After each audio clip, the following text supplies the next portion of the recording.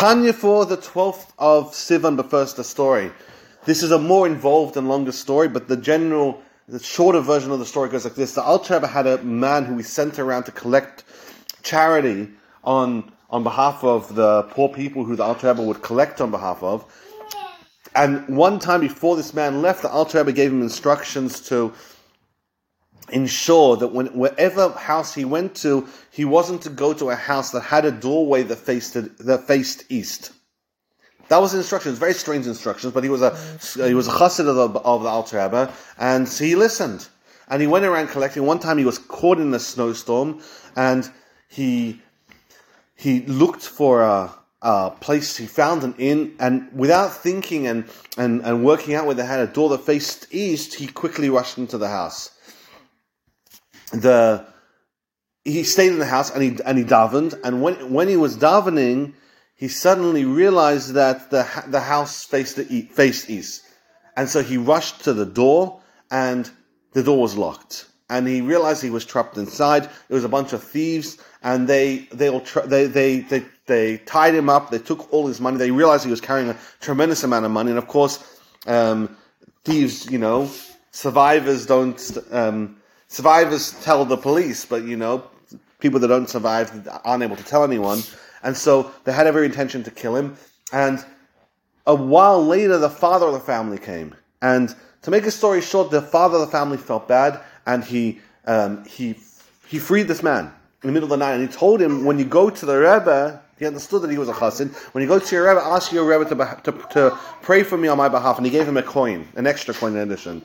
And the point was, he went back home, and the Alter Rebbe already knew what happened. The Alter Rebbe davened on his behalf. And many years later, this chassid ended up seeing. The Alter Rebbe once pointed out that someone had come, and the Alter Rebbe pointed out this thief that had saved his life ended up coming to the Alter Rebbe.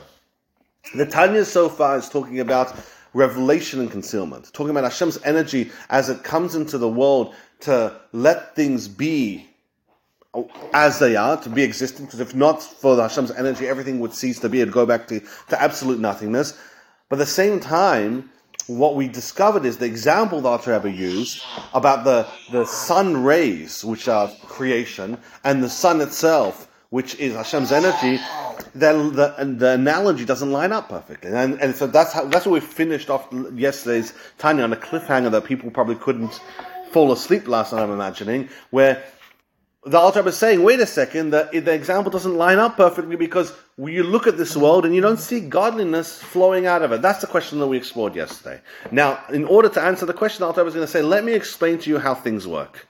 And if you understand how things work, godly energy, and you understand how there's not just the name, the four-letter name of God that enables everything to be created, to be existing, but there's also a name of God that holds back on God's energy.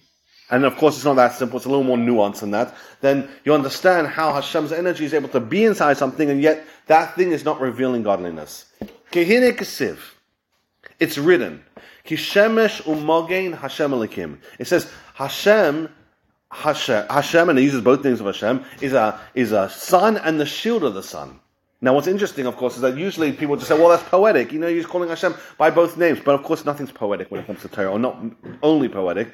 Pirish, Magain, the shield, who nirtek l'shemesh. The sun has the sun, and the sun has a shield.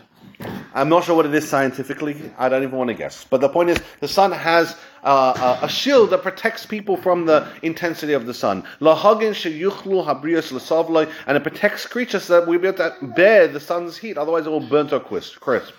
K'mayim razal la'asid lavai hakadosh baruch hu moitze chama min hateker Hashem nidodim b'chulu. It says that when Mashiach comes, Hashem's going to take the sun out of they take the shield away from the sun, enabling the sun to go at full power. The wicked people are going to be punished, and the righteous people, it's actually going to be healing for them. And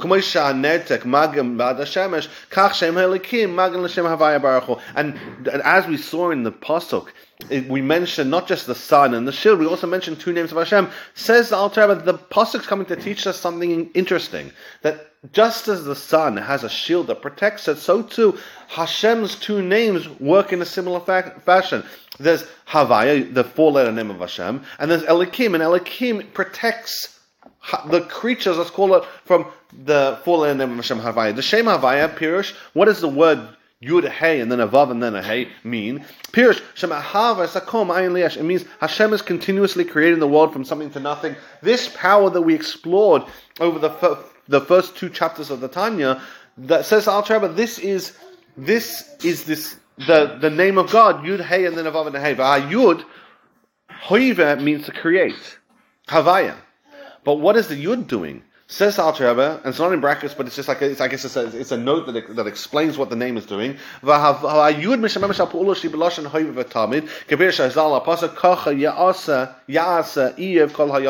Yud represents the idea that it happens continuously, and Alter Rebbe brings a pasuk from Eov that proves this.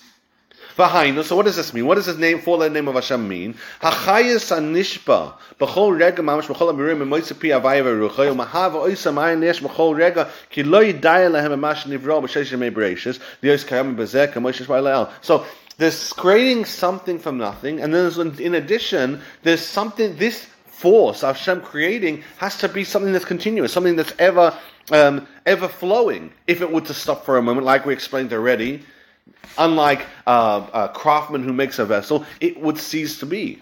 So Hashem needs to continue creating, not just creating the world once in the 6 days of creation and then kind of saying, okay, you're good to go, but the world needs to continuously be created every single second. Now the Alter Rebbe is going to explain a little bit more about these two levels. But starting off with the first level, the level of Chesed, the level of the name of Hashem, which is Yud Hey and then Vav and Hey. When we praise Hashem, and now remember, the praises that we use for Hashem, they were created by the Anshe Knesset Gedolah, and the Shemoneh Esrei I'm talking about, and these praises are extremely precise. And says Alter Rebbe, these great sages understood the way Hashem created the world, and when they gave Hashem compliments, let's call it, or extolling the greatness and the praises of Hashem, they used the words with extreme precision. We say Hashem is great and Hashem is mighty, etc. What does great mean? He midas chesed v'spashtus achayis b'chol ha'olamas of ruim la'ein ketz atachlis v'yos b'ruim ha'ayim yeshek hamam chesed chenam. This was the rabbi saying Hashem is great, and what does great mean? Great means that Hashem gives kindness. Hashem just without any deservingness. The world could be in a state of very much undeservingness, and in spite of that, Hashem will give a flow of energy enabling this world to be created. That energy, that name of Hashem that enables this kindness to come about is called great, Hagadol. And it's called greatness.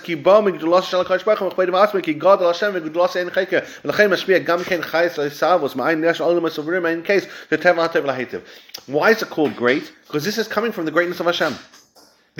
This greatness is something which is infinite, it's not able to be limited, and Hashem uses this energy to create the world. So that's today's Tanya. Let's do a quick summary to explain what's going on. We're trying to understand how it's possible for Hashem energy to not be flowing out of the chair when we look at the chair and the table and the chair and the chandelier. How is it possible they don't see godliness from it? In the example we gave, it seems like we should be seeing that type of energy. Says Alter Rebbe, there's two names of God, and we'll explore a third one even later on in the second book of the Tanya. But there's two names of God. One name of God is giving energy, like a sun giving out, rays from the sun, and the second one is like the shield of the sun that protects the creatures from that ray, which would be too much for it. Says the Alter Rebbe, the first energy, the name of Hashem, the four-letter name of God, that energy is a chesed energy. It just gives out, and it gives out in an incredible way. And it's also what we describe in Shemoneh Esrei as being Gedulah. And as we continue along this discussion, we'll explain the second name of God, Shem Elokim, and Gevurah, and what that represents and how that works, and how they work together to enable this world to be the world that God desires, the successfully God-infused but hidden world. Thank you so much for joining the Tanya. Tanya's a little bit Shana Bayam Khan Mishal and Itzel was Khasar as session the come on Fush name for Ramadan Khabash Bisi and Shabbat Ramadan Shams Straka Bahay Mishkwa Khadwele to feel about Devar Leba was Freda Hinda and